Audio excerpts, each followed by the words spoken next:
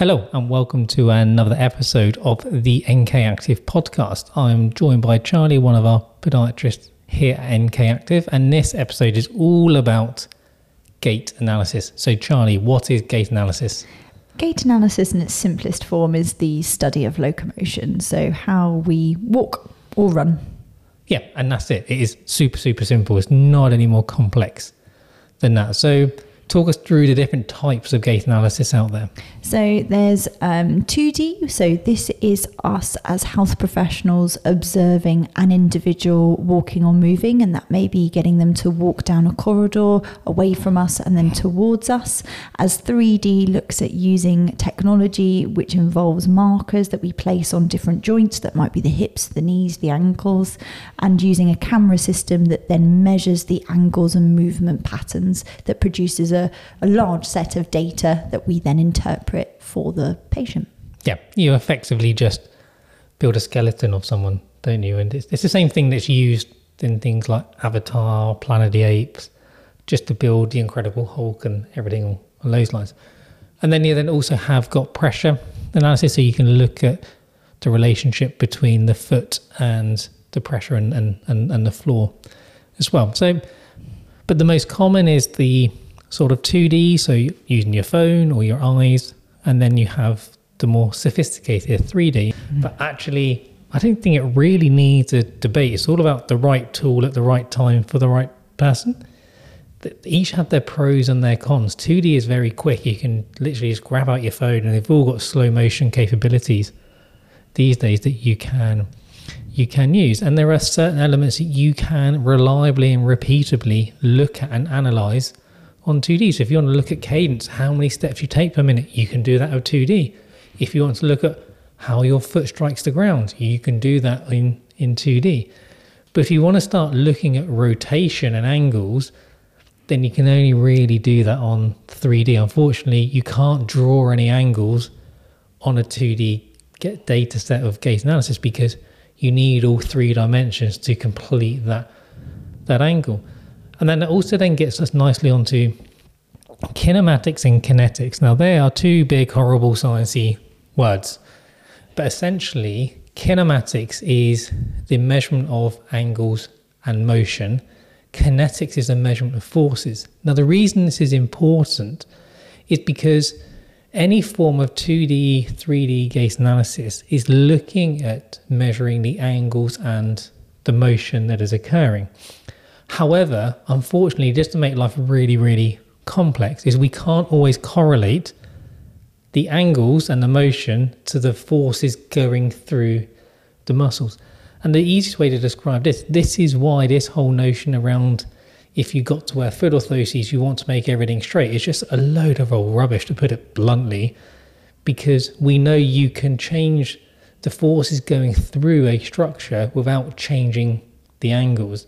And then there's also, we know, well, if something's rolling in and you think it shouldn't be, well, just because it is, it doesn't mean that then the forces are increased. And this is why it's really difficult to actually correlate gait analysis to injury. So to turn around and say, if you're going to run on your toes or your heels, for example, it's really hard to say that by doing this, you are going to get injured. You may get injured, but it's unlikely to be related to the way that you are running. It's slightly different if once you have an injury, there are certain patterns of motion that may contribute to that injury not settling down or settling down as quickly as you like. But actually, just to look at the way someone's walking and running and say, the way you're walking and running, you're going to get this injury later on, is unfortunately, the science doesn't back that up. So then moving on nicely is, well, actually, when and how do we use it in then clinic then, Charlie?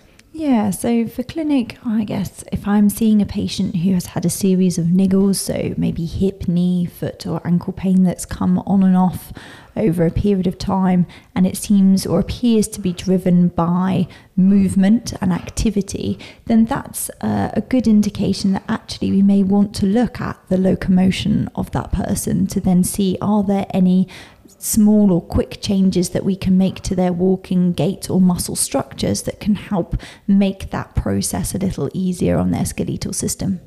And we almost have our own internal system here at NK Active of when we do gait analysis, because we do have a 3D system supplied to us by Run 3D, but not every patient that comes through the door actually gets the gait analysis because they don't need it, even though sometimes people perceive they need it. So how do we decide whether someone gets a gait analysis or not? So we have to think about what is the mechanism of injury, what is the likelihood or contributing factors to someone developing pain. Is it due to a training error? Is it due to a trauma or incident injury? Or is it due to something like overloading over a period of time? Yeah.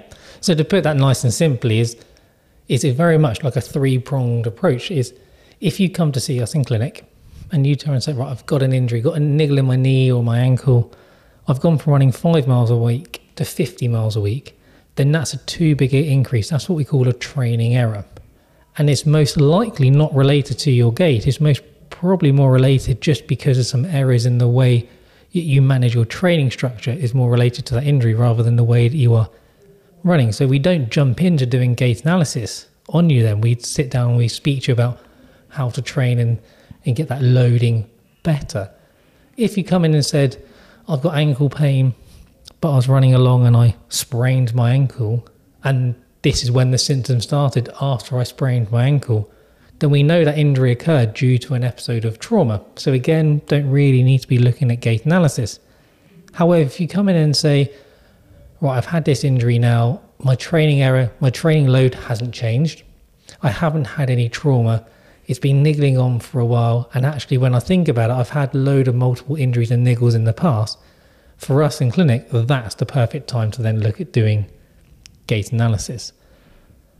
So then that then leads us on to gait analysis for the pain-free individual, because we got a lot of questions and requests about this. What are your thoughts? So you can see Nick, or you won't be able to, but Nick is smiling like the bigger Cheshire cat smile at me right now. This is a horrible question. So yeah, thank you very much for that one. So for me, I am on the basis that if it's not broken, don't fix it.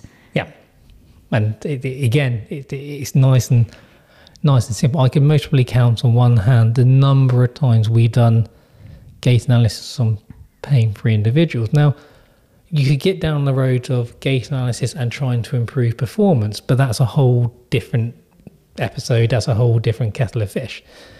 It's when you're looking at doing gait analysis on pain-free people, as you say, it's if you're running and you haven't got any symptoms, that shows us your body is coping with what it's doing. If anyone makes any change in inverted commas to improve something, when you actually then may change it, that your body can't cope with that. So there's a risk that actually you could increase the risk of getting an injury.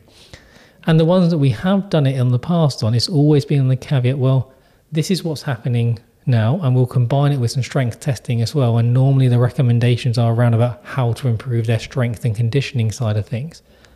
But any elements with the gait will say, well, this has shown us X, Y, and Z. We're not going to change it because you haven't got any issues. However, if you start developing problems in the future, we may want to look at this in the future.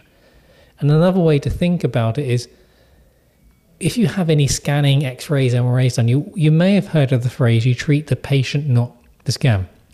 And if you take something along the lines of osteoarthritis, it's really difficult to correlate the severity of osteoarthritis to pain and symptoms and function. So we have patients who have bone-on-bone osteoarthritis within their big toe or their knee, and they can still happily run marathon. So just because it's there, it doesn't mean it's going to cause a problem.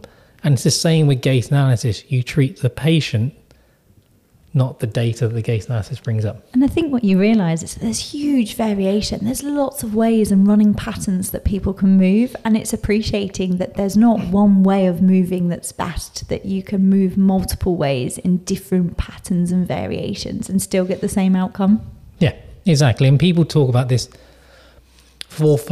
everyone should forefoot strike to reduce your risk of injury, or everyone should heel strike, and heel striking is the root of all evil.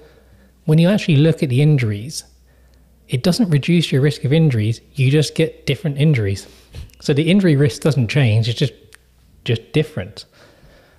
So the other thing is we always say think about is have we actually been thinking about gait analysis in the wrong way, in the way that it's actually used to help educate yourself as patients? So sort of, Charlie, talk us through about why do we think we've been thinking about it in the wrong way?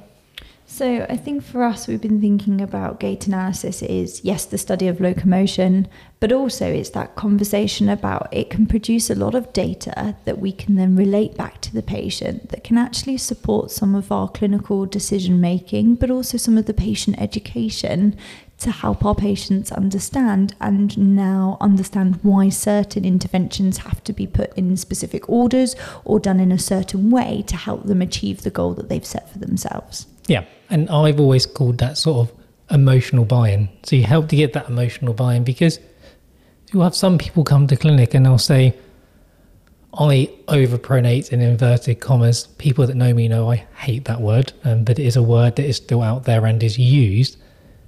And this is what's causing my issues.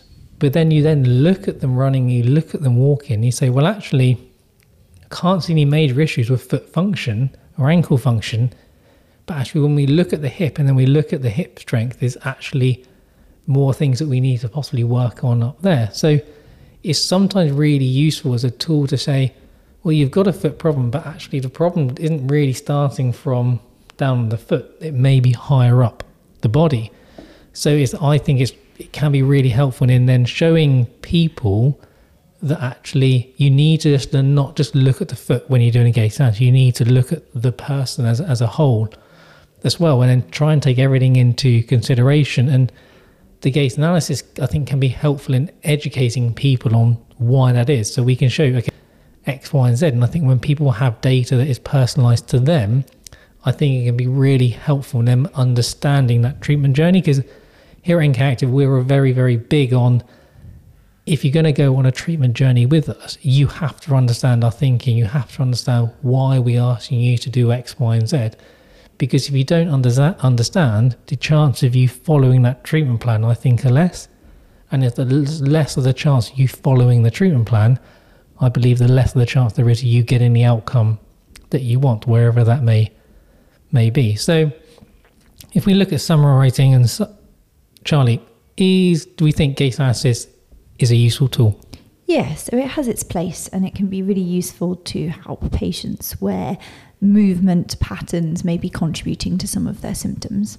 Yeah, and I think that is really nice summary, and I'll even take it even simpler. I think yes, it's useful for the right person at the right time. So I just want to say, Charlie, thank you for coming on another episode.